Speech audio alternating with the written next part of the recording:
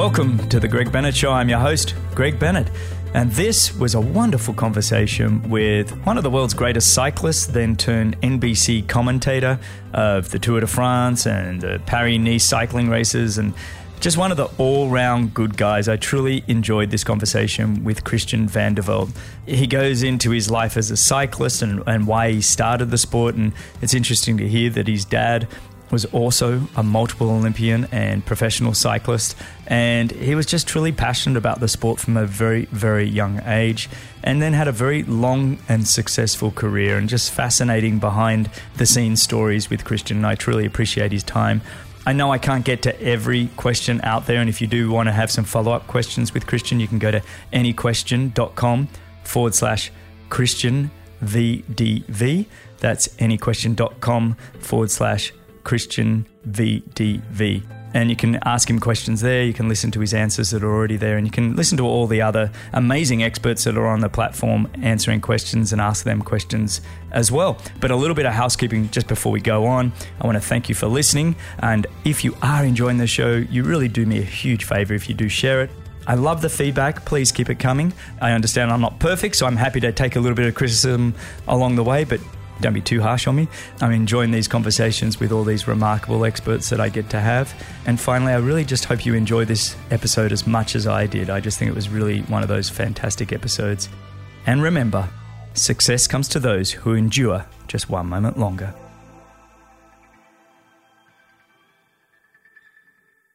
All right, today's guest is an icon in the world of cycling. He raced his bike at the highest level for 15 years as a professional, from 1998 to 2013, competing at the 2000 Summer Olympic Games and 18 Grand Tours with 2 top 10 performances and multiple team victories, including a 4th place at the Tour de France in 2008. And a year out from retiring, he had a brilliant win at the USA Pro Cycling Challenge. Post-retirement, he has built a second life in this world of commentating with NBC Sports. He's just absolutely brilliant at what he does. And he's a celebrity Peloton instructor. We can get into that a little bit more later. But I've been a huge fan of his for many, many years, and it's just been a really great pleasure just to get to know him a little bit more on the Any Question platform. So it's an enormous honor and privilege. So welcome, and thank you for joining me on the Greg Bennett Show. Christian Vande Velde, how are you, mate? Very good. Thanks, brother. I appreciate that beautiful intro. Oh, you're more than welcome, mate. I am a huge fan, and I don't know if we're similar in age, but I feel like for much of your career was kind of the same time as much of my career. And I got to be honest, that's when I was really into the cycling world. So to have you now and be able to have this conversation, and I'm sure we'll have, rewind the clock and reflect a little bit at your career. It's kind of exciting for me to have you here.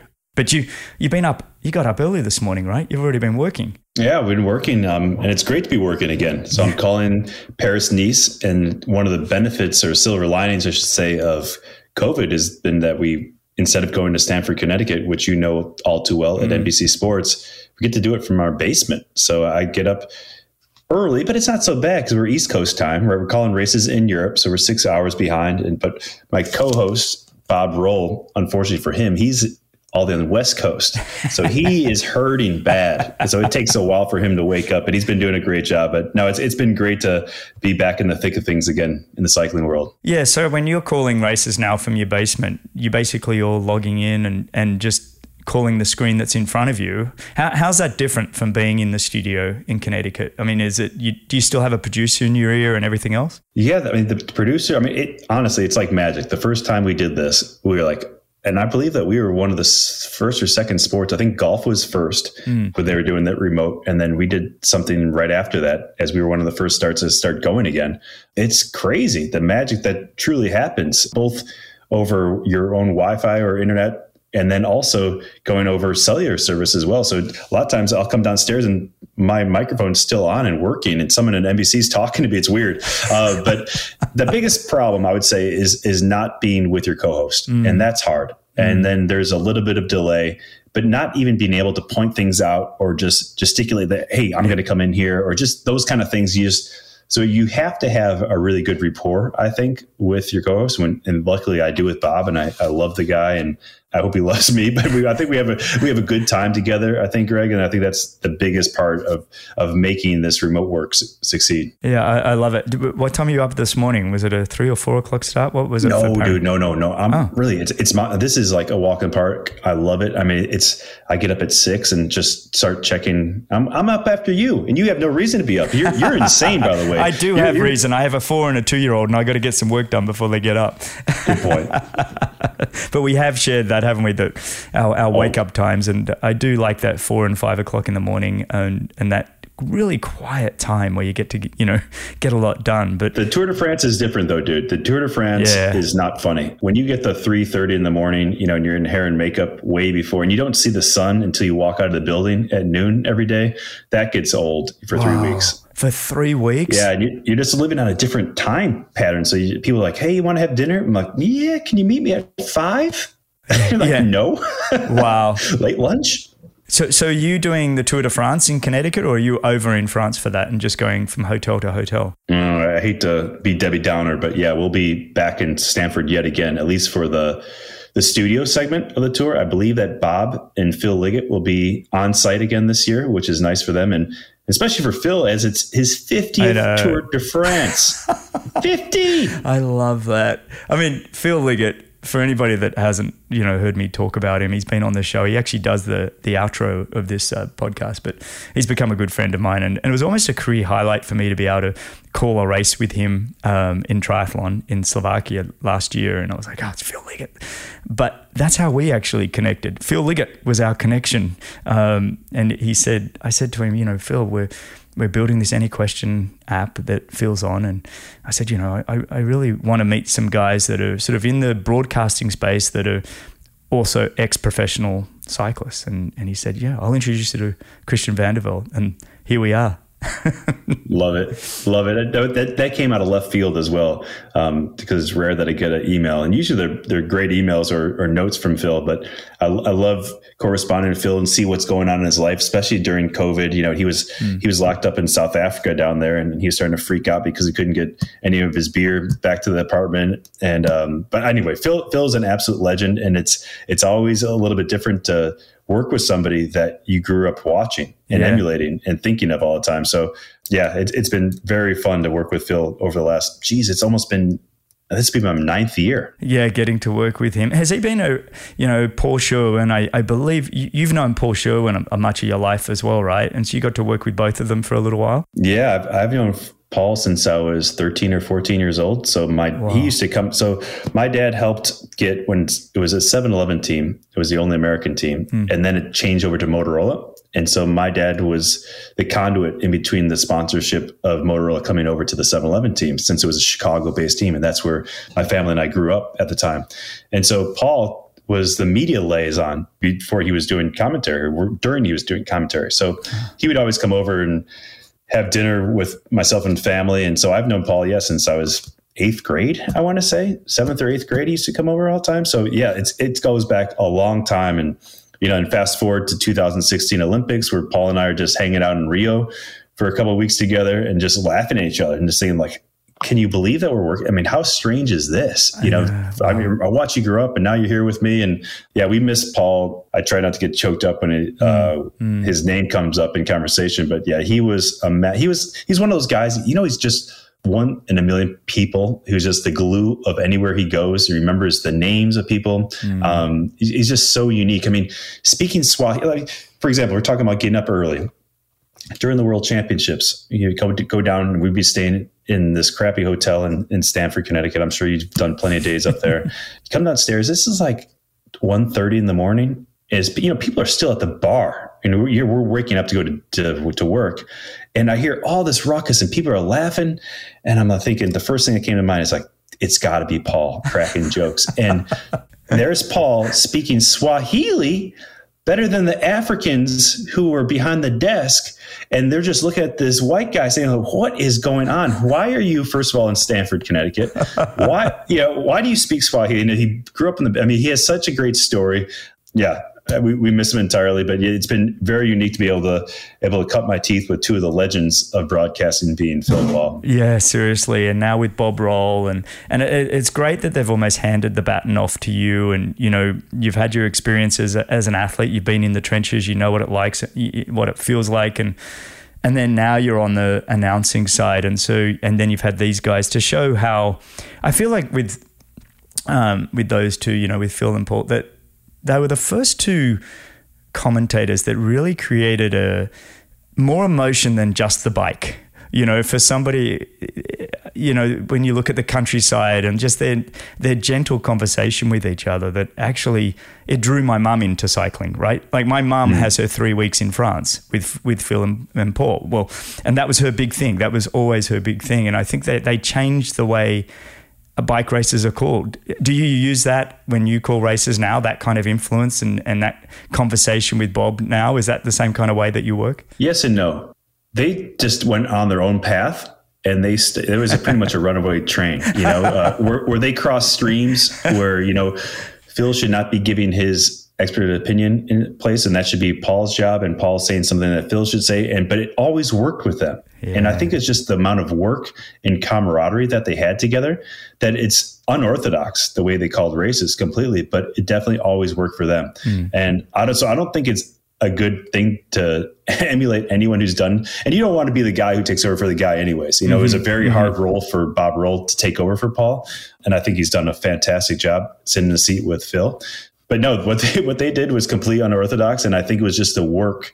And the reason that they brought the mums in was because of all the work that Paul did and how he knew, you know, the castles and the mountains and the birds and all the different things that they had knowledge. And the birds is mostly Phil, but yeah, they definitely brought in the other aspects, just because the cinematography in the Tour de France is second to none, as we all know. So, you know, come here for the racing, stay for the cinematography, I guess, and that's a good way to bring out your moms and the aunts in there and enjoy. When you're working the Tour de France, either in Connecticut or when you're actually over in France and you're announcing the races, take us through that day, what that actually looks like. You said you're up at 3 into makeup if you're over here, and is it just on all day for 21 days, or do you get any respite? The 3:30 in the morning days are the crazy early days. We have a few that were on air at 6 o'clock in the morning, I believe. And so that's crazy, because that's 3 a.m. Right? Yeah. 6 a.m. So yeah, we were back. It's 3 a.m. People are just getting home from being out on the West Coast. It's really early. And a lot of times it's even before the races started. And so that makes it a very long day. Then just day to day in Stanford is a lot easier, though, I will say. But a little bit more soulless than being on the ground in the Tour de France. In the Tour de France, you're driving from the hotel to the start line, which is usually within 30 minutes to 45 minutes at the very most. Sometimes you could even walk to the finish line. But then you work 10 hours or so during the day, and then you have to drive anywhere from 1 hour, if you're lucky, to 2 or 3 hours that night. So it's kind of like saying, okay, you live in Tampa, but now you have to drive, to Naples tonight. It just keeps on going, to the point where you just get used to it, just racing across, and you're just happy if you make it to dinner before the sun goes down. So they're just long days, and they're long days in Stanford, but they're just a little bit different. It's, you're always fighting against the time because you're on a different clock, obviously 6 hours behind.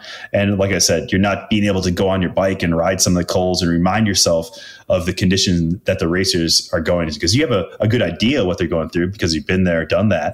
But at the same time, it's really good to get out there yourself on the bike in the morning, or open up the curtains and see that it's blowing a gale, or it's raining, for example, or it's hot as Hades, Yeah. No, I get it. There's a real endurance component just to being the announcers. And when you think of Phil Liggett being 78, I don't know. 78, and here he goes again for his 50th this year. And he keeps as much passion on the first day all the way through. It's absolutely quite extraordinary. There is a documentary out on Phil Liggett. I'll have to have him back on the show again, but The Voice of Cycling, it's a documentary. I think it's coming out in the States here soon. It's already out in Australia, but well worth a watch.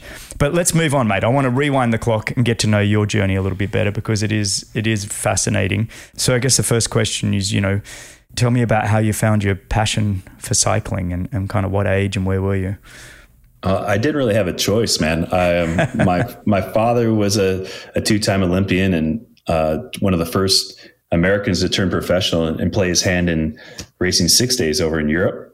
And then even more famous, though, for being one of the bad guys and breaking away. So he was on the team. I was going to ask you that. Yes. Yeah. So he's on Team Shinzano, and that led to some other things that he did some ads for like Schlitz beer, for example.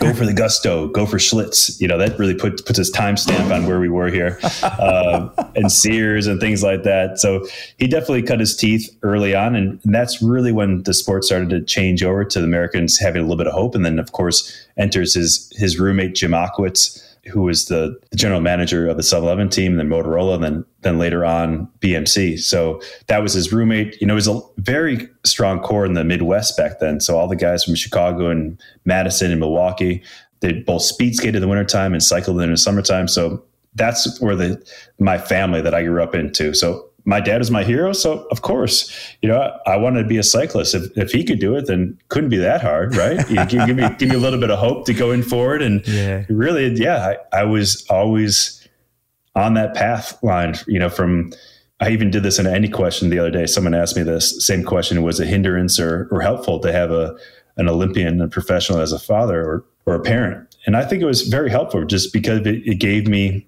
the confidence that it was possible, and not to second guess myself. And then, of course, my parents were amazing. My dad didn't push me into the sport, first of all. Like, if anything, he tried to keep me or shepherd me away from it at times, just because he knew how hard it was. And he didn't want himself to be a hindrance since he had success already.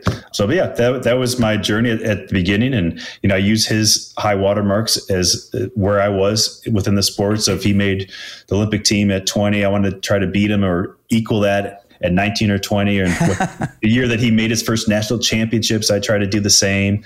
I don't know if that's healthy or not, but that was how I went about my everyday trying to get better in the sport. How has that impacted how you would, you've got 2 teenage daughters, right? And I guess first and foremost, are they into cycling? And how does looking at how your dad parented, or your mum and dad parented you with, I guess it sounds like they kept the pressure off you to perform, which I think almost when parents have been successful, they're actually maybe less likely to put pressure on their kids. Would you agree? Or how has that affected your parenting? At least in my household, with my parents there was no pressure. Yeah. I will say that when I started doing it, because it is such a burden on the family to be traveling and of course cost, things like that, he didn't want me to waste his time. So he was like, all right, if we're going to do this when I got a little bit older, we're going to do this. You're not going to not do this. So not that I needed any pressure on myself or to be held accountable because I was so driven as it was. But back to your question of my daughters, no, they're not into cycling. Once in a while, they'll ride with me, but no, they're not into it. And I would say that's almost across the board with most of my friends and daughters, at least. And you just hope that they'll come around and at some point in time go for a nice bike ride in the future. And that my daughter did race or ride the Hincapie Gran Fondo last 2 years, and they had a great time doing that. And so, look, I'm not going to push them. One's into ballet right now, others in swimming. Great. And that's great for me. Yeah, no, I think all you want for your kids is that they find something, that they can find a passion. Because I don't know about you, but I'm incredibly grateful to have been able to pursue a passion and have a career in it. And, big time. And that's all you kind of want for your kid, your kids. And I don't know. That's how I feel with mine. It's so young compared to yours, but if they've found their passion, if it's ballet, if it's swimming, just do it to the best of your ability. Did you do any other sort of sports growing up, or was it just single focused on cycling? No, yeah, but like I said, my dad didn't even let me race until I was 15 or 16 years old. I played a lot of golf, soccer, even wrestled a little bit. Just pretty much average Midwesterner, really. I mean, of course, it wasn't average just because the people who would come to my house were the people who would eventually be my bosses in professional sport. And those are just my dad's friends.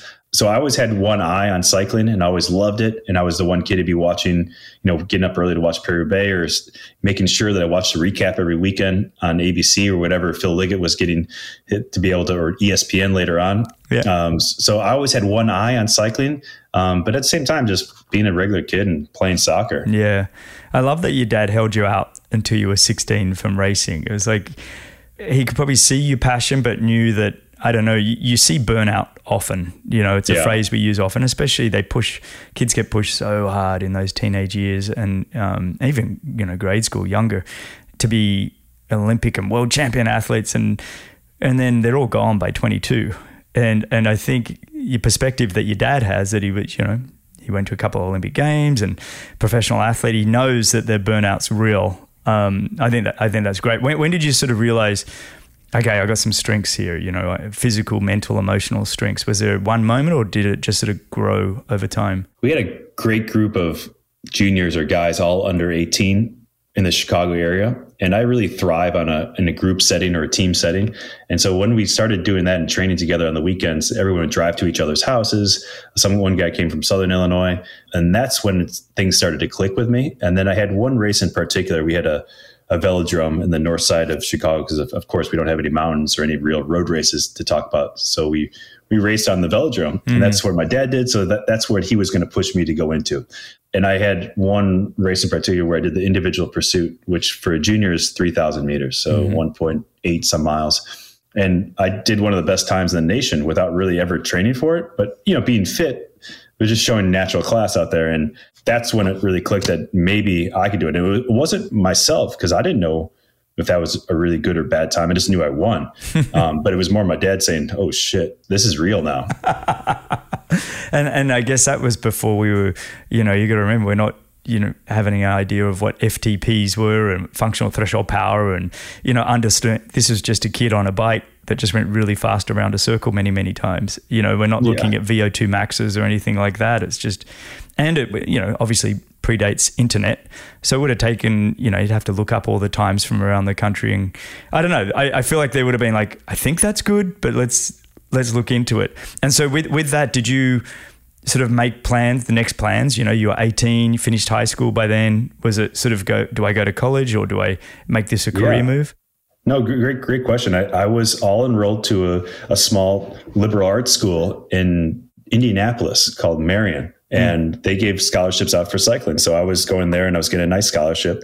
And then I was training also for trying to make the junior worlds team. And right across the street is the velodrome there, the Major Taylor Velodrome. So I just had to beat out, I think there was 3 juniors who made the final. So there was a qualification race and then you make the final. And so at the final, there was only 3 of us there. And I only had to beat one guy. So 2 juniors make it to was going to go make so that was the only thing they had to do.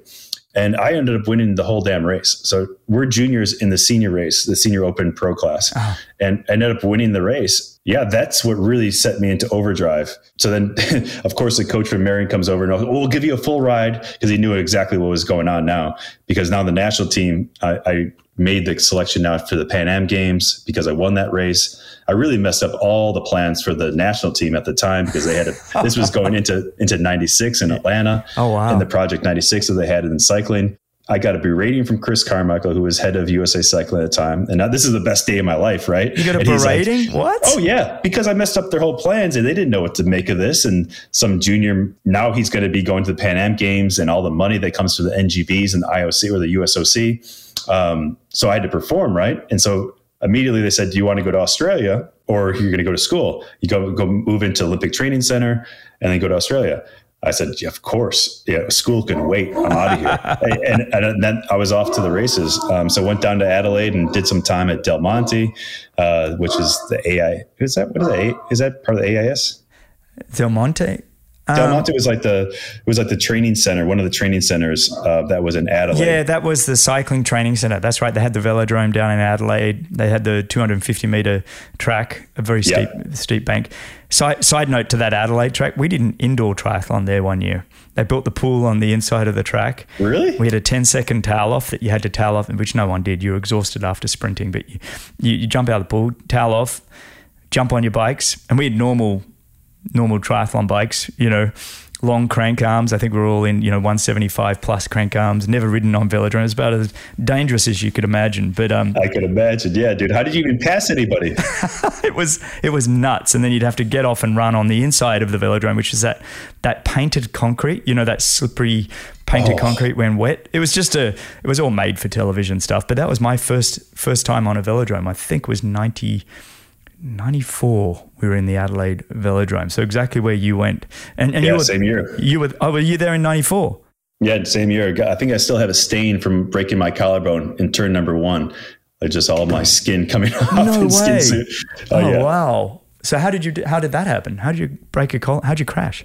We were just doing ungodly training there. And so above and beyond the 1,000 kilometers we did up in the Adelaide Hills, and the VO2s after those kilometers on the road, we do it on the track. And then we do Friday night racing out there on restricted gears to get our leg speed up. I mean, everything that is completely, no one does anything like that nuts, anymore. Absolutely nuts. Why would you be racing for a 4-kilometer event? Why would you be training upwards of, 35 hours a week, including, it's insane, right? Yeah.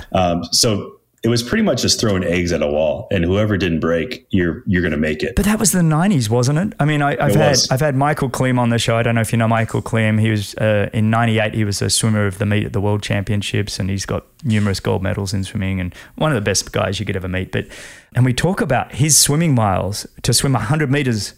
100 meters, he would be doing 100 kilometers a week in the pool, over and over again. And that was the mentality we had in triathlon too. It was like just these monster. And we all prided ourselves on that. Work hard. There was no, I don't know, things have changed a lot. I think we look at health and wellness a lot more now, but for me, that's what the 90s were about. It's actually funny how close we came to probably meeting each other, because I almost joined that cycling group that went down to Adelaide, which was O'Grady, McEwen, McGee. Yeah. There was a whole group. And not to say I would have been any of their level, but Australia did this whole thing where they tested us all around the country, reasonable athletes. And I was already sort of into triathlon a little bit, and that was my passion. And then when they ranked what events I should be doing, they said, you should be on the 4,000 pursuit team in Adelaide. And, is that something you'd want to do? I was like, hell no.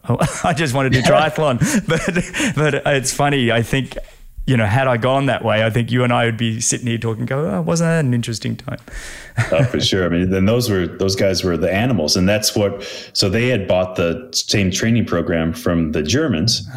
And then, so we bought the training program that they had bought from the Germans from the Australians. So pretty much all doing the same thing. Again, throwing eggs at the wall and hoping for the best. And yeah, they had an incredible program. They had won the World Championships in 1993.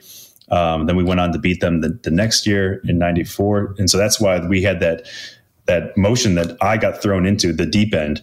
I think my first year out of juniors, I trained, I think almost 95% of the time. And I think I only raced 11 or 12 times the whole year. Wow. But I still did like 36,000 kilometers that year, which I don't think I ever came close to doing ever again as a professional. It just made no sense, really. Just riding for the sake of riding. Is there anything you would change? If I said, okay, you could go back and change your junior time, do you think it was useful to do that then to make you a better athlete later? Or do you think it could have even hurt you later? Could have hurt me. I wouldn't change anything the way my career went. I think I was very fortunate in many regards, but if anything, the guys who made it out of those programs, who were lucky enough, who had the engine to get out of that program alive, had a PhD in knowing exactly what their body was going to respond like. And they knew their body so damn well, whether it be, and we were always ahead of people as well for time trial protocol and warm-ups and cool downs and things like that, just because we're so disciplined in the endurance track schedules. But of course, now looking at what they do and with the professionals, how hard they train, how dynamic everything is, no one ever rides 240K just to ride. It just doesn't make any sense to go out there and smash your head against the wall for 8 hours at a time. These guys are going so much harder, but for a shorter duration. And the biggest thing that I look at now is nutrition, though. I mean, I don't want to get too far deep into this, but the biggest one is nutrition, whereas what the lack thereof, and especially what we were eating or what we weren't eating while exercising on the bike. I mean, now being able to ingest up to 500 calories and 120 grams of carbohydrate per hour. I mean, that blows my mind. Whereas it was, to your point before, it's like, oh yeah, I did 1,000K and I was just drinking water and, I had a banana. I'm like, what? I mean, there's nothing to be proud of. I know. Or didn't even drink water. We were in a squad where you don't drink water, otherwise you're soft. And it was like, we're home, excuse me, everybody, but we were home pissing blood. I mean, and then you're wearing that like a badge of honor, like you were some sort of bravado. And it's like, stupid, right? Stupid, unhealthy. And we're getting older now, and maybe we're going to see some of those things, show up later here. I hope not. But it's kind of like, what we did to ourselves wasn't the best. Did you ever feel like, it sounds like you were consumed by cycling. Did you ever feel like you were missing out on anything else in life by being so consumed? Yeah, of course. I mean, especially in those early years, especially in the fall and spring, when my friends would be, I would say I would be in Europe doing a race in Germany, and I'm speaking to my girlfriend, which is now my wife now. No way. That's awesome. And talking, she's just getting home from the bar or going out, and she doesn't want to talk, and I'm depressed. And that's when you're like, what am I doing? Mm-hmm. All my friends are at college and having a great time. And obviously everything works out. But it was a lot of times when, people think that, oh man, you're living the most amazing life. You're getting to see all these places, and you are, but you're staying at a youth hostel. You're driving in a van across Europe. Yeah. So no, I wouldn't change anything, but there was sometimes, I wouldn't say it was too often, because we had such a great group together, and I love the team dynamic, and especially the team pursuit team. We had 6 great guys. They're always really your ride or die guys at all time.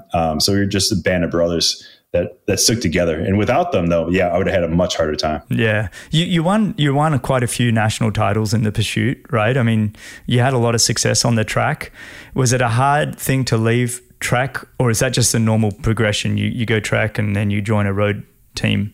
Yeah, unfortunately, there's really not a great way to make a living on the track these days. And the same thing was, in 1998, 1997, when I was doing the track still. But it did help me in that progression, because actually, again, it comes up a lot of history in Adelaide for me, is that I went and did a World Cup in 97, and I went up against Stuart O'Grady. And Stewie was coming off the Tour de France, and most likely he'd been out, on the piss for the last month, most likely, now knowing him, but he was my idol, right? Yeah. And so I went head to head with him in the final and beat him pretty soundly. And that was enough to get the attention of the U.S. Postal team. And so that's how I got my gig racing professionally. And of course, I had some really good road results as well that year. But without being able to really show yourself on the world level against someone who's already one of the biggest world beaters and already been world champion and has been successful in big races over in Europe, I don't know if I would have got that shot. What was it? What was the feeling like when you first got that first pro contract? Was it a big deal? Like, did you and your dad celebrate? Or was it just kind of like, okay, this is part of the process? Yeah, I would say we celebrated. It was expected. In my mind, it's so foolish, right? But I always expected that I was going to go turn pro somewhere. That was going to be the progression. I was going to be just like my dad and just keep on going with this. But there wasn't too much celebrating for a $25,000 contract. That was like the going rate. Oh, is that what it was? Oh, wow. Okay. Yeah, Thanks for mentioning that. You have to get your watch, and got my tag here, which I still have. Yeah. But no, it was. I felt like it was quite a natural progression at the time.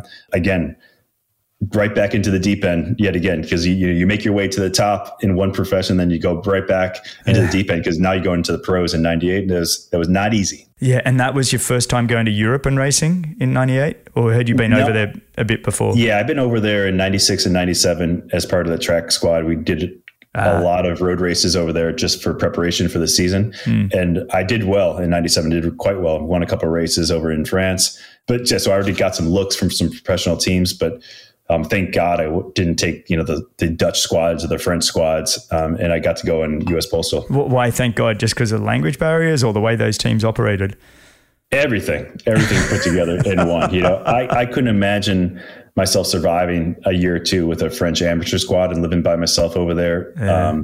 I think I just needed some more time and to be amongst my peers. It was hard enough being on a small American team, because you think US Postal, everything, oh man, world beaters, Lance Armstrong.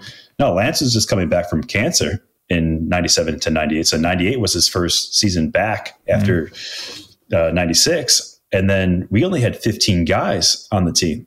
So it was a very small team. We didn't have a bus. We barely had a truck. We weren't on the Pro Tour level, so we had to get invitations to the Tour de France. Yeah, it's hard to think of US Postal being that small, but it truly was. I haven't done enough homework for this, because I always thought of the blue machine, so dialed in and everything else, and you guys were doing everything else that the world wasn't doing. Everyone was trying to keep up, but here, 25 grand contracts, no team leader, and all just going, And was your role when you signed up, domestic to support the others, or were you there for specific other reasons? No, I mean, just full-blown domestique, just trying to keep your head above water at all times. I mean, the opposite of what I did the track was true with being a neo-pro on a small team. So wherever there was an opening in the schedule, I was being thrown in there, whether you're ready or not. So I think I raced over 100 times my first year on US Postal, including a Grand Tour. So again, just like throwing the eggs at the wall and seeing if you survive, and just learning as much as you possibly can. I think I did Paris-Roubaix, Tour of Flanders, Ghent-Wevelgem, Swiss, the World Championships, the Volta a España. I mean, so many massive races that I had no right participating in. But yeah, I learned a ton. And then next year I was ready to go. Did you get through your first Grand Tour? What was that experience like? Yeah, I did. And I got better and better as the Grand Tour went on. So that started making people, at least within the team, scratch their heads a little bit. And he doesn't stop. He's been doing 36,000 miles when he was 18 years old. This kid's going to just keep going. Yeah, no, and I think that's, where it did help out with the track program, asking if those kilometers really helped me or not.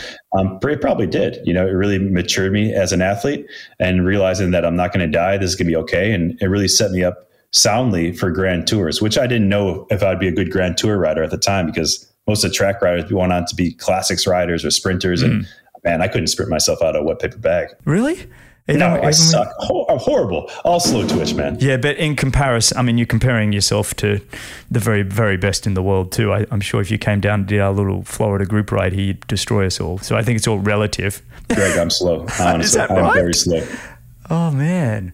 And is that trainable, do you think? Or is that just genetics? I think it's genetics. My dad's slow. My sister's slow. We're all slow on the Vande Velde side. Your sister was awesome. Was she professional for a while? Or I know she raced bikes. I've heard that. But she was 1 foot in, 1 foot out. I would say that she had more class than I did, actually. Crazy strong. She came from running, and she had some tendonitis in her hips. So she started riding, just doing the same workouts that I was doing that first year when I was saying I was doing all those miles. And so she started just training on the CompuTrainer, like just day in, day out, and just crushing it. And then she went on, just broke the national record on the roads right outside that I used to train on in Chicago. So and then we lived right across the hall from each other at the Olympic Training Center for 3 or 4 years. Oh, that's cool. In Colorado Springs there. You got it. Yeah. And then she went back to school though. Yeah. Oh, that's great though. I love how there's such a family dynamic here that I just think's fascinating.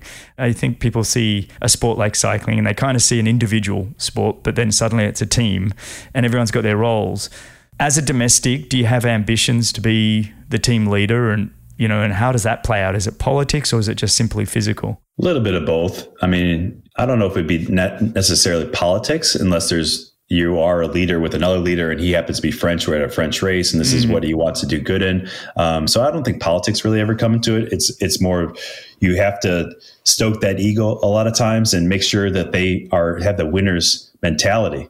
So a lot of times the domestiques, do stay there. And I would say that I had a very uncommon role, whereas I was a domestique for many years and it did have some big success when I was younger, but I was at the same time that Lance was there, and Lance was in Tour de France. And even though my first Tour de France when I was 23, I was in the best young rider jersey. It doesn't really matter if you have the yellow jersey, right? So you're still working for them. I remember that. So there's definitely, the nurture was all kind of gone, and you're just there as a pawn trying to make sure that Lance is okay. And that makes sense, right? Of course. That's just business. Yeah. But then it wasn't until later on, and then you get in that mentality that, I'm happy doing my role, and I'm one of the best in the business at protecting my leader, and it's a high mountains and I'm reliable. I had to be pushed to be the leader. Let's just put it that way. I didn't feel like I was a born leader. I had so much compassion for the people working because I'd done that so much, but I think it made me maybe a even more fair leader, if that makes sense, because I did appreciate how hard it was to sacrifice yourself and go back to get bottles when you don't have the legs to go back to get bottles, and know that you're going to get dropped right after that, or get on the front when you don't want to get So those kind of things, I think, made me a very balanced rider later on when I was in the leadership role. Leading from the back, or leading, that's what we talk about leadership these days in companies. It's not always this top-down approach. It's actually the great leaders of the world are picking up and doing the things that nobody else wants to do. Without it, you were domestic, but in that role, you were a leader within the team for that role. That without having you, the team would have not been good. I got a question here, and you can either choose to answer or not answer it. But with or without drugs, was Lance still the best bike rider in those tours? I mean, that's going to be the question that's going to go on for... I know, but you were in it. You were in it, and you were surrounded by it all. You've experienced it all. I don't want to dive too much into this because I know it's been done a million times, but I'm just curious because of I don't think there's many people that could answer that with the knowledge that you have, and so it'd be wrong of me not to ask at least. Yes, I think that, given with or without at the time, for sure, just because of his mentality. And he was so far ahead of preparing meticulously for everything that now that everyone does the same thing that Lance did. No one was going and doing the recons of all the stages at the time. No one was weighing their food. No one was getting their bike down a couple of grams here and there. He was so meticulous in the preparation going into things that was the first of the marginal gains. And I don't think he gets enough, or the team gets enough credit for what they did back then, as far as that goes. Of course, he was the best at everything, right? Yeah. So that helps as well. But he was the first guy, especially for Grand Tours, and especially specializing just in one race. Yeah, he really did just focus on saying that's the biggest race in the world. That's all that matters, right? That's all that matters. Yep. If you're an IndyCar driver, you need to win Indy. Yep. I mean, it's awesome to win Long Beach Grand Prix, but no one really remembers that, or no one even really knows that.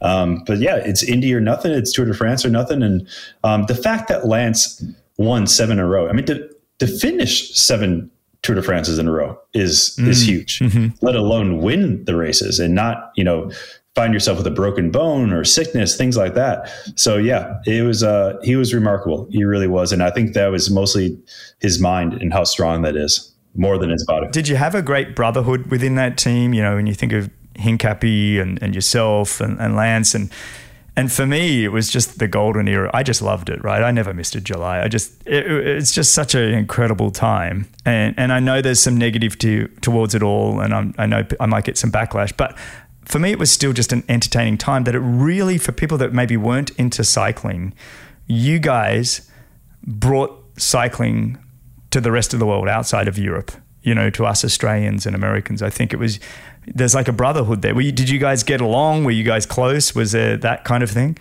Yeah, everyone was close until they weren't, right? So they got a little bit too big for the britches, and they decided they wanted, which is only fair, right? If you realize, hey, I'm pretty sure I could do amazing by myself, I'm going to go somewhere else. And then you were out. I mean, you were out, especially with Lance. So Tyler Hamilton left and he went to Phonak, out. Kevin Livingston went to Telecom, out. So that was kind of how. So it was good until it wasn't. But I will say 99, that first year that Lance won, was very special with the riders that we had all on the team. Because, I mean, you talk about, again, we were 1 year removed from the year that we had 15 riders on the team. We were a little bit stronger, but still we weren't that much stronger as a team.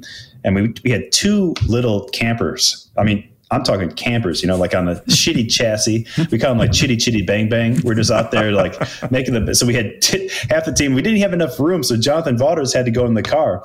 And this is still the time when we had 9 riders on the team. So we had the 3 guys in the front camper, and then the rest of us all in the back. I mean, I'm talking about, there wasn't even a seat for me. I just laid on the ground, listened to my Discman. Your Discman. I love it. And you still pulled off one of the most incredible years, right? That's pretty special.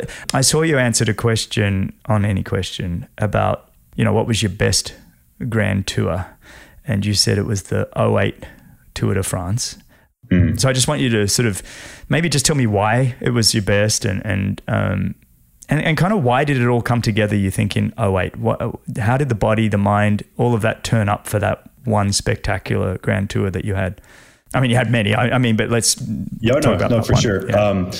Well, first of all, I took a massive leap of faith with a few friends of mine, and I left CSC, which was the dominant team at the time, to go to the startup team, Slipstream Sports, which is now EF Education.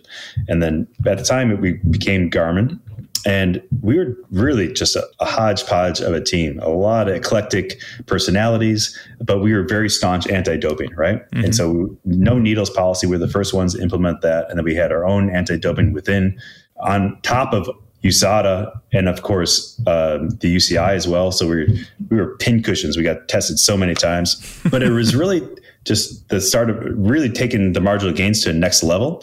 And we're going to say, okay, we're going to give these guys everything that we could possibly give them to make sure that they're still competitive without even having to worry about any kind of doping whatsoever. Not worry about it. What everyone else is doing, just focus on themselves.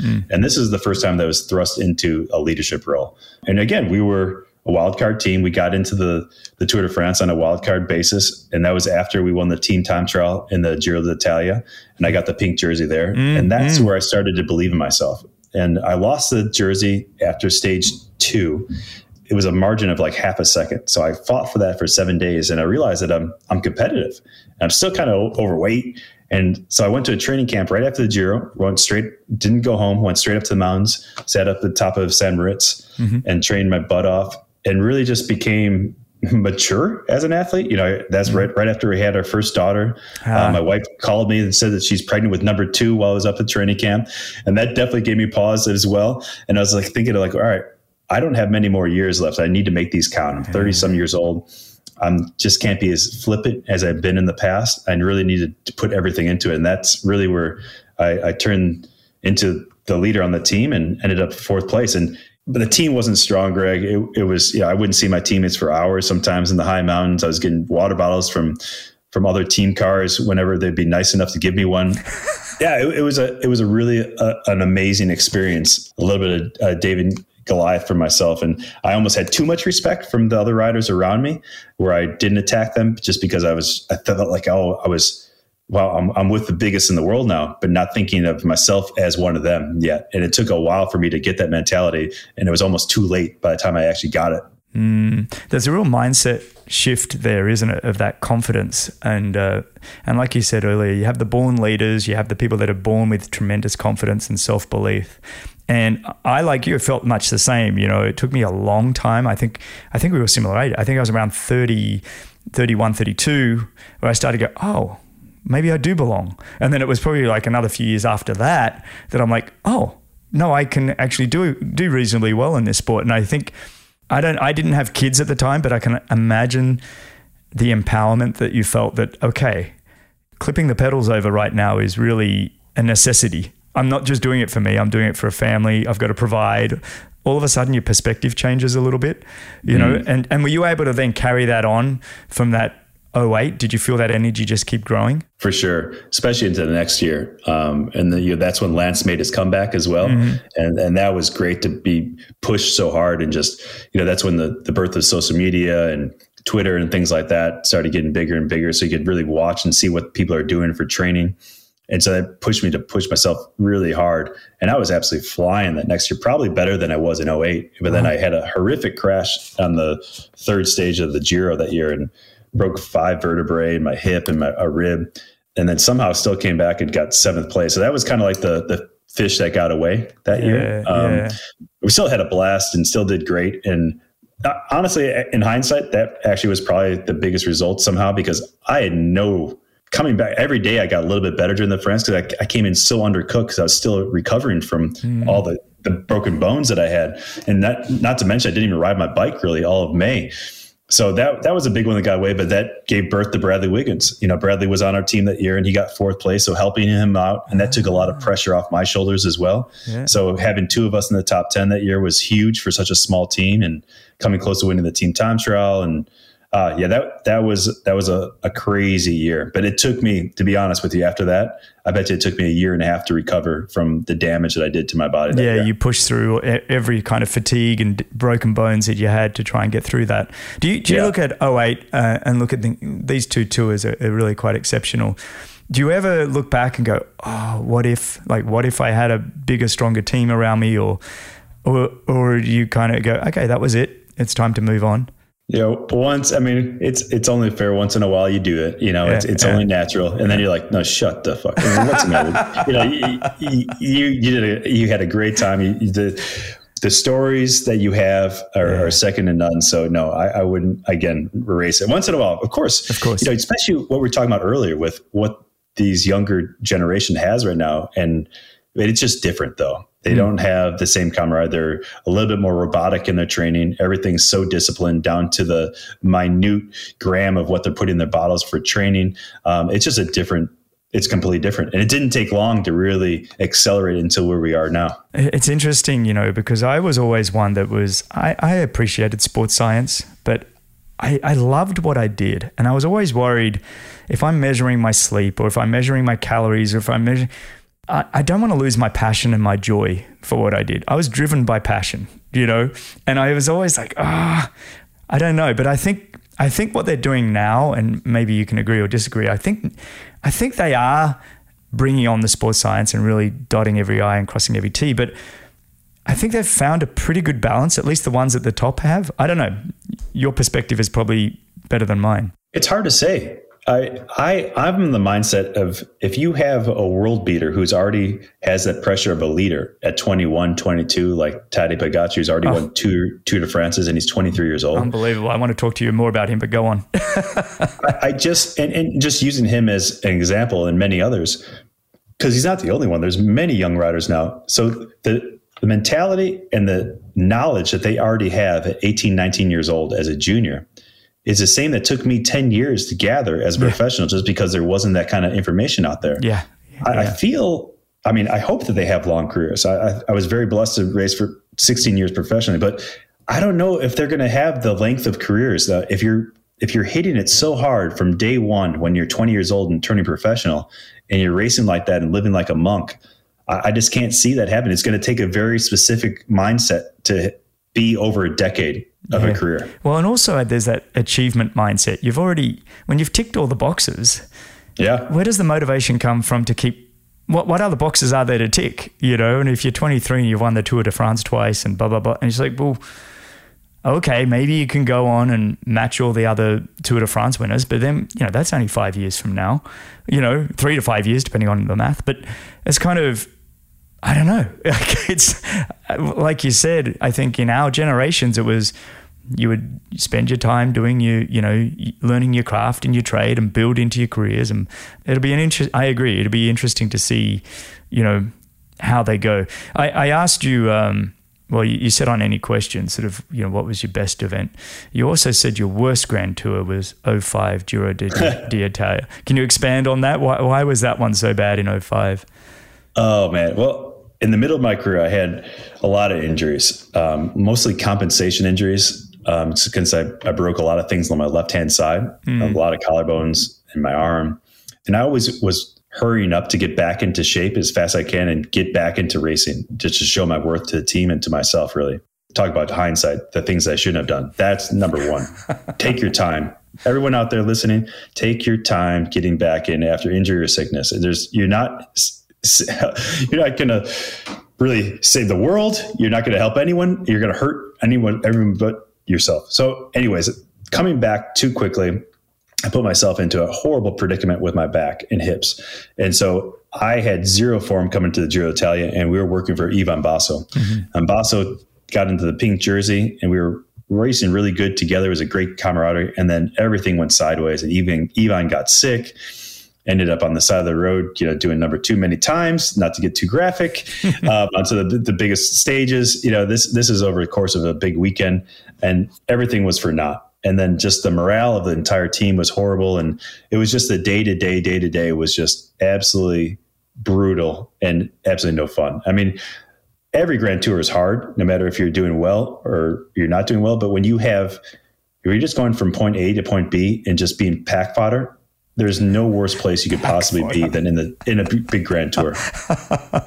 Pack fodder. I love that. Yeah, because it's like you just start asking yourself, why? Why am I here? What's the point? And like what are you serving? I'm not doing anything great for my sponsor. I'm just physically here. I'm just taking up space. So I hated that being in that position. Yeah. It happened again later in the Giro. I would say the Giro d'Italia gives you so much and takes so much. It's just such a brutal race up in the Dolomites. It gets snow so often. Crashes are always there.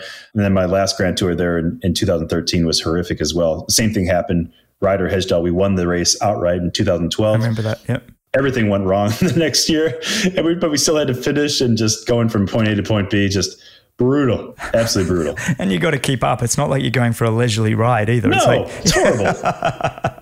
Did you have any, and I've got this last question before I sort of want to talk about your transition to commentary, but did you have any embarrassing moments or anything you kind of look back and go, oh? Oh, there's plenty, of course. If you race that long, I mean, I think one of the worst ones that sticks out, and it's silly. It doesn't make. I mean, everyone's done it, but I remember standing with Oscar Freire, who was the world champion at the time. We were starting, I think, Amstel Gold or one of the races. It was a big classic, and getting stuck in my cleat and just falling over at the start line, pretty much on top of him. And Oscar's like, if you ever get the chance to meet Oscar, he's probably the coolest cat of all time in cycling. Just nothing flustered him. Like, he's always just cool, man, like a blues singer, you know? And he just looked at me like, well, what is the matter with you? Just relax. It's that was not a fun time. Oh, I love it. And it's all caught on television. We can go look it up, I'm sure.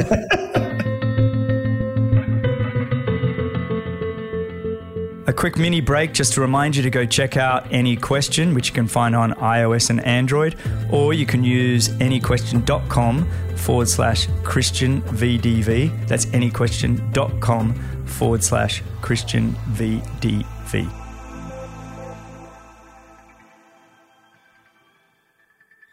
I'm always fascinated about, athletes like yourself that have had such remarkable careers and long and sustained careers like you did have. And I'm just fascinated about what that transition was like when I guess the first question is, why did you decide to retire? And then, what was that like? I think it was mostly just my kids getting a little bit older. I was starting to get older, and it was just the game. It was just getting harder and harder for me to be jumping across from continent to continent and really just seeing my life and all my friends, growing up. And I felt a little despondent, but it was mostly all the sacrifice of my family that they were having to do. And it was just getting old, and I didn't have the form anymore. So the writing was on the wall, and I was happy to do it. But I'm so fortunate to be able to say that I got to pick the time that I got out of the sport. And I think that any athlete who says that, they are fortunate to be able to pick their time, because it doesn't happen too often, does it? I couldn't agree more. If you get to pick not because of injury or illness or anything, you get to say, okay, my passion's run out or whatever it is, you get to choose it. Were you still available to sign reasonable contracts? Because I'm assuming you were making more than 25 grand a year throughout your career, and the contracts had grown a fair bit. Was that hard to walk away from? No, it was not hard at all. I didn't even look for a contract. Even the year before, I had won a big race in US Pro Championship. That's right. I told my director, I said, hey, I'm going to win the time trial tomorrow and win the race overall, and I'm going to drop the mic and retire. And he's like, oh, no, please don't. And that's the reason why I even raced the next year. I did not even think twice about retiring. It wasn't even a hesitation. And I think my wife was just so darn happy that I retired too. Kids as well. And there's only so many times you want to see dad coming home in bandages and messed up. And especially when never coming home with the flowers anymore either. That gets old as well. Yeah, no, it does. And I think it also is like, when you've ticked all the boxes, like I said earlier, and many of the boxes, there's always stuff you wanted to have done, but you get to the point of going, okay, now I'm being, I'm part of the fodder. And you weren't actually, you did sort of retire still at the high time, but you do start to, I felt like I was on my way out, and it's like, okay, that's probably good. You've had your turn. My wife used to say to me, Greg, you've had your turn. I was like, okay.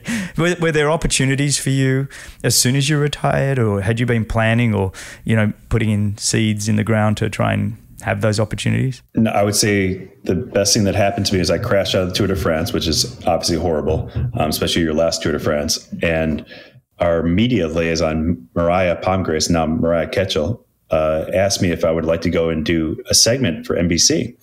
But by this point in time, I was already back in Chicago, back to where my family is. And I was like, you know what? Screw it. I'm going to fly back. So I just bought a ticket I went back there, much to the chagrin of my team, obviously, who I should have been home recovering and getting ready for the last couple of races as I was reigning champion of US Pro. But, I saw the writing on the wall that, hey, I need to start making some opportunities for myself in the future. So I went there and did a couple segments, and they were in between talent for a while. And so going back there really gave me a shot of being able to get a job and get my foot in the door at NBC. So that was probably the best thing I ever did, be able to walk into the job right away. That's awesome. And were you exceptional right away? No. Not even close. You tell me what that was like. What was that sort of first time experiences and everything else? Oh God. My first experience I really remember is sitting in between. So we had this horrible little, it was a trailer for the Tour of California, super small, super hot. And it was a card table. And so you could barely get 3 people wide, right? And it was Phil Liggett on my right-hand side and Paul Scherer on my left-hand side and myself in the middle. To get a word in, first of all, is almost impossible. And then when you do get a word, they only give you 2 seconds. So you're trying to say as much as you possibly can and tripping all over your tongue. And then on top of that, the comms were coming down all the time because they tried to save some money at the Tour of California that year. So they had not so good service who was doing the helicopter, and the fixed plane was running out of gas. And so they weren't getting pictures. It was just a horrific time where I was almost physically sick a lot of times, like just sitting there, and I hated every minute of it. But at the same time, afterwards, I got to go hang with those knuckleheads and had an absolute blast going to dinner with those guys. And then it was the Tour de France. And then I started enjoying that a lot more. Yeah. And I think once you find your place, and it's kind of like you've taken yourself out of your comfort zone. You get comfortable riding a bike, and now you've got to go put yourself somewhere. Yeah, you know what bike racing is about, but you've never had to call it before. And people, their expectations, well, he should be great. And you're like, well, hang on. It took me a long time to become a great cyclist, and it's probably going to take me a little while to become a great announcer and commentator. It is. And the reason they hire you is because they want to hear from you. They don't want to hear you try to be a broadcaster. They want to be you and yourself. And it's funny to say that, but it's so hard to be yourself when there's no one looking at you. There's just a red light staring you in the eye. And so, I found myself sounding like the other broadcasters. I'd sound like Bob Rowe. I would start saying things that Phil would say just because I thought that's what you're supposed to say. And then it took me years to really realize, just be yourself. And then when I was by myself, started to be myself, then that's when I started to be comfortable and have a good time, not get so nervous. And then, of course, it was really Paul Burmeister who was a massive help for me. He hosts our desk for the last 4 or 5 years now. And he's helped me a lot just because he's professional at it. He's really with his craft and just slowing everything down. And instead of trying to say 5, 7 different things as we could see naturally, just bring it down to 1 or 2, because people can't ingest that much information anyways. It's so just chill out, man. And just say and focus on 1 or 2 great things and go with that. So you've done a lot now. I mean, you're 9 years in. How many events are you doing a year? I mean, obviously COVID years were a bit different, but in terms of, you've got the Tour de France, you're doing the other Grand Tours or the one-off day, the one-day stage races. What other events are you doing? Do you have a full calendar? Or I'm doing Paris-Nice currently, so that's 8 days in a row, and the Tour de France is 21. A little bit of Dauphiné, the Vuelta a España later in the fall. We don't do the Giro d'Italia. So right around 50 to 60 days a year, I would say, on average. Nice. So enough to stay in there. The biggest one is that we don't do some of the smaller classics. It's because we have a contract with the Amaury Sports Organization. So that's ASO that runs the Tour de France for the longest time. Right. And so we do everything that they host. Gotcha. So that's been our longstanding contract. But we're coming up for contract soon. So hopefully NBC re-ups with that. Yeah. Are there events that you'd love to, like, have you commentated the Olympics yet? Is that something you've been? Yeah. 2 times. Actually, okay. I was fortunate enough to do 2016 and then I did this year. That's right. You mentioned that. I'm sorry. Yeah. Paul Scherer and I were lucky enough to be on boots on the ground in Rio. And that was really cool to have that experience, to be over there. And unfortunately now, I don't think many people are going to be able to say that they're at the Olympics going forward. I think this is here to stay for how much money that the network saved by keeping it, and the technology is there. So it doesn't really matter because nothing really changes. You're looking at the same screen, you're seeing the same images, you're commenting on the same thing. It's just that you don't have that physical feeling, and you don't get to speak to the athletes as much. And of course, when you're calling a race that's 2:00 in the morning, that's really hard to get up for sometimes. Oh, it is. It's getting you excited. You got as much coffee in your system as well, but you'd just rather be in bed, wouldn't you? And you're like, I gave up on doing that. I don't know if you had many. In triathlon, we had a lot of early morning events. Not the European ones so much, but we had a lot of 6 a.m. starts. And so you got, and one of the things that just took me out of the sport is like, I'm just over having to set the alarm for 2:30, 3 a.m. and get up. And then all of a sudden you do an announcing gig where you have to set the alarm up there and you're like, I didn't want to do this anymore. This is why I retired. I didn't want to have to get up and do that anymore. So brutal. But I'm looking forward to, I have watched you over the last 10 years, I should say, just grow and become more and more comfortable, because it's not easy. Actually, here you go. Do you find yourself getting more nervous for the announcing, or when the gun goes off and you're actually cycling a Tour de France? About the same, honestly. They're both performances. Yeah, they're both they truly are. Yeah. And you just. But I would say it's the same mentality though. The more prepared you are for anything, whether it be a big race or coming live on air, takes your nervousness completely out of the equation. And it makes you so much more confident that you know that you're prepared. There's nothing else you could do. That red light's going to go on, whether you know it or not. Yeah. You got to say something. So it's coming at you right now. Did Phil Liggett ever tell you his first time announcing? Have you heard that story with him when the production guy, he was so busy watching the race that he forgot that he was meant to talk.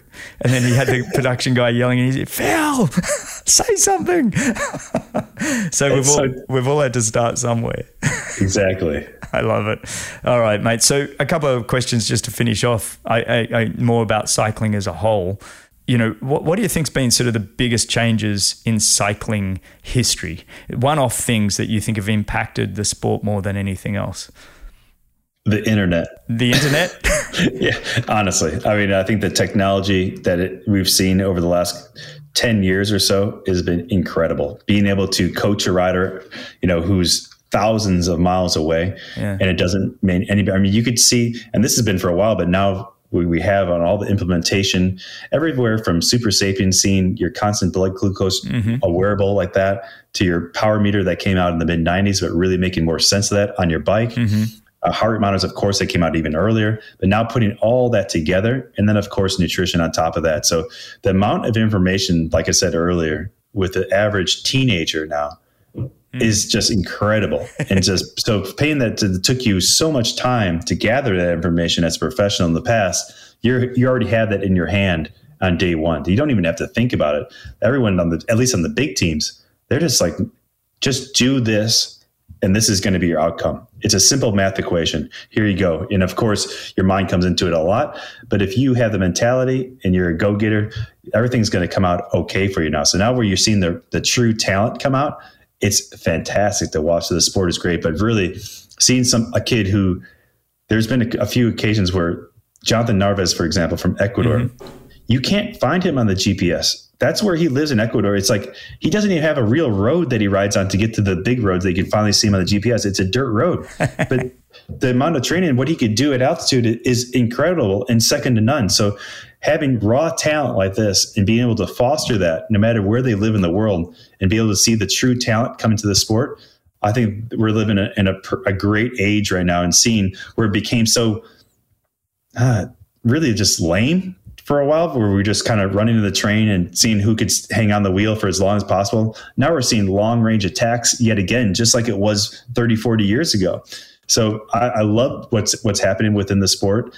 I think it's raw. I think it's fun to watch. The level is higher than ever. It's terrifying to me as a spectator, and I couldn't imagine as a parent now to watch this and see the horrible crashes. But as a fan, I'm just, again, very happy to be still working within the sport. I feel like it's not work. It's kind of like my grandfather was a pilot for TWA, and he said, I never worked a day in my life. I just went on airplane rides, and I feel fortunate to be able to call races in cycling. What a great answer, mate. I appreciate that. That's really great insights as well. Who do you think was the greatest cyclist you ever competed against, like you were up against continually? Wow. I mean, of course, we already talked about Lance. He was incredible to ride with. There's so many, honestly. I know. I mean, you can say pass, but yeah, there's riders though that I would say that the guys who didn't make it and maybe didn't have the mentality had the most physical. There's one Lithuanian rider in particular I remember riding with. Incredible the things that he could do on the bicycle. But I got the chance to work with so many great riders over the years, whether it be Alberto Contador, Ivan Basso, Lance Armstrong, and then the teammates that I had to share with. It really was. I got to be very fortunate to the teams that I got to ride with. Yeah, that's pretty cool. How does being an Aussie? How did Cadel Evans match up when his win of the Tour de France? What year was that? It was 2011. It was 11. How was his sort of performance? Was he one of those guys that you were kind of like? Was that a breakthrough, or was it an expectation that you think, that was right? He'd been right around there for so long at that point in time that it was just a matter of time, and just everything had to work out right. And that year in particular that Cadel did win, we had the yellow jersey and within our team with Tor Husfeldt. So we won the team time trial, and it was a perfect place for him to be. He was 1 second behind in second place. So he didn't have to do the protocol of going to the ceremony every day and getting the yellow jersey and signing autographs, and then of course go to the media scrum after that, and then do anti-doping, which takes 35 to 45 minutes, where Cadel's already back and getting massaged by the time Tor has even left. So those days, 8 days, I believe, in a row, and then another rider took the yellow jersey. Cadel only really had it towards the end. So it was everything lined up perfectly. And then, of course, he backed it up by winning the world championships as well. Yeah. And then you can't forget about Cadel when you think about him as being a mountain bike rider as well, and where he came from. So, Cadel's fun. I've had the opportunity to go and ride some Grand Fondos here in Greenville and in New York over the years. And it's always fun to reconnect, especially in hindsight. If you were to say, is there one cyclist the greatest of all time? I mean, that's always Eddie Merckx, but I have a feeling that we're looking at the greatest cyclist of all time right now in Tadej Pogačar. I mean, what he's been doing as of late, and how much fun he seems to be having while doing so. Yeah. And you brought up what gets these guys up in the morning after you've already done it so many times. If you've won all these races, and I think he's truly having a good time. Yeah. And I just hope that we continue to see him having a good time, or it doesn't get too much of a job. And then I think that's where it'll be the demise of Tadej. But as long as he's having a good time and he has this kind of talent, and he has support around him, and he's not taking it too serious, it's so much fun to see him attacking in the yellow jersey when he doesn't need to, and just going for the kills and winning a race like he did last Saturday in Strade Bianche and the gravel. I mean, unbelievable. I mean, he went with 31 miles to go and made everyone look like fools. I mean, these things just don't happen anymore. When Eddie Merckx was racing, it was the 70s. Yeah. It was a completely different dynamic. Yeah. But Eddie always has to be the best of all time. I mean, he's the GOAT, but I think we could be looking at that's a big call. Coming. I love that. So we're gonna use that. I mean, it really is fair enough. I mean, he's the only one to have ever won the young rider and the mountain jersey and the overall once, but he's done it twice. Nobody's ever done that. Not Eddie Merckx. Nobody has done that. He's a greedy little bugger, isn't he? He is greedy, because you think about he wants all the money. What about all the other young guys that wanted maybe a little white jersey, or those polka dots? Yeah, selfish. If you're listening, selfish. All right, mate. A couple of big questions just to finish up. All right. What 3 people, not family, would you invite to a special dinner, and why? Man, this is not easy, especially you put in there they have to be living as well. I think it makes it a lot easier when they're well, past. If it's easier for you, we can add. No, that's all right. I'll go with you. Okay. So this is all over the shop, but I love it. I think Adele would be so much fun to hang out with. Very cool. She is hysterical. I mean, every time I see anything with her, she always makes me laugh. Obviously, if she sings a song to us, that'd make it even better. Can serenade us. That'd be lovely. And then on the complete other side of the spectrum, I think I'd have to throw in Jay-Z, just to hear what he's done throughout his life and how he's come up, and now being one of the first guys with a big B, in a lot of zeros in his bank account, and what he's become. I think he has to have a fantastic story time, and he could bring the wine. He's a big wine guy. And he can afford some decent stuff too. So. Exactly. I want you to be bringing that DRC. And then this is another just big personality guy I admire is The Rock, Dwayne The Rock Johnson. I think he'd be fantastic, and his work ethic, and people I know who have worked with him in the movie business say that they can't say anything wrong about him. So I think that's my 3 right there. I love it. What a great 3. It's endless game, right? You can do so many different people, but it's one. I enjoy that question. Sometimes I throw out, who do you think are the greatest athletes of any sport all time, and that one can go on forever as well, because there's no real right or wrong. And but I have The Rock in my 3 actually. I have The Rock, the Queen of England, Queen Elizabeth. After watching The Crown especially, I'm a huge fan. And then who do I have? I think I had Warren Buffett or somebody like that. But then I'm up in the air about that one. But it is a hard question. All right, the next one for you. You've already given so much advice. There's more? What's one piece of advice you would give someone to help them just optimize their own life? Oh, I'm trying to optimize my own life, man. I'm a mess. I'm just trying to hang on for dear life, dude. Don't come to me for advice, people. No, it's true. I mean, I don't know, mate. I think it's when you look at you and all you've achieved, I think there's a lot of learning there. So come on. I've always done well, Greg, when I'm busy and I've really trying to put myself outside of my comfort zone.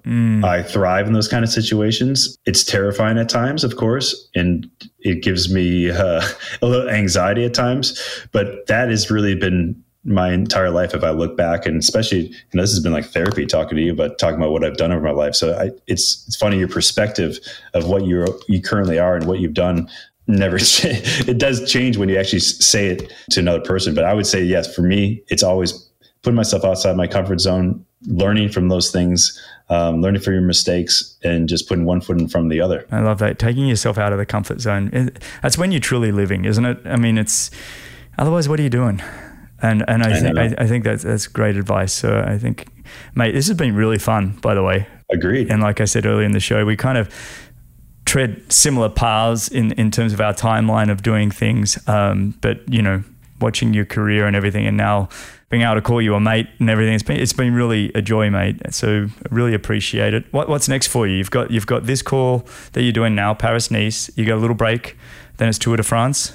Yeah, I have in between that. I have the biggest one I'm looking forward to is some of my old buddies and I were going to go over to the Tour of Flanders in Belgium at the end of the month. So I'm looking really. That's my favorite race. There's no doubt about it. Okay, right? I am biased as I am Belgian.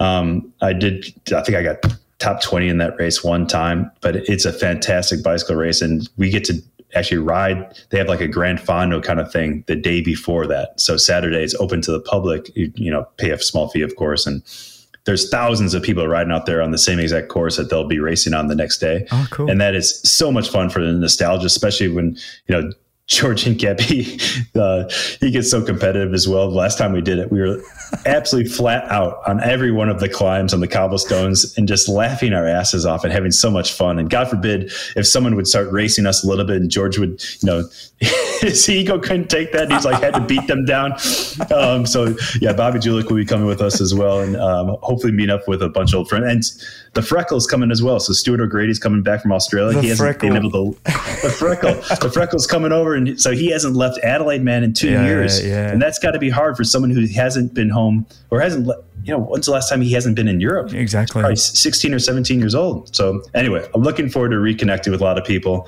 And of course, looking forward to the Tour de France this year. Yes, it's going to be a bit of a reunion. It sounds like it's going to be a lot of fun, probably a bit of drinking and riding bikes. Maybe. But it sounds fantastic, mate. Well, this has been absolutely brilliant. It truly has. So thanks so much again for your time, mate, and just sharing your journey and your knowledge. It really has been wonderful. So thanks, mate. Cheers, brother. Appreciate it. Oh, and one final thing I got to add. You are on Any Question. So if anybody's listening and they want to go to anyquestion.com/Christian VDV. So anyquestion.com/Christian VDV. You can check it out and use his link. Thanks everybody for listening. And you can find all the show notes, timestamps and coupon codes and everything at bennettendurance.com/media. Thanks a lot for listening. If you enjoyed the show, your support would truly be appreciated. You can visit the Patreon page, or you can subscribe with your podcast app of choice. Don't miss the next episode, so subscribe and be notified.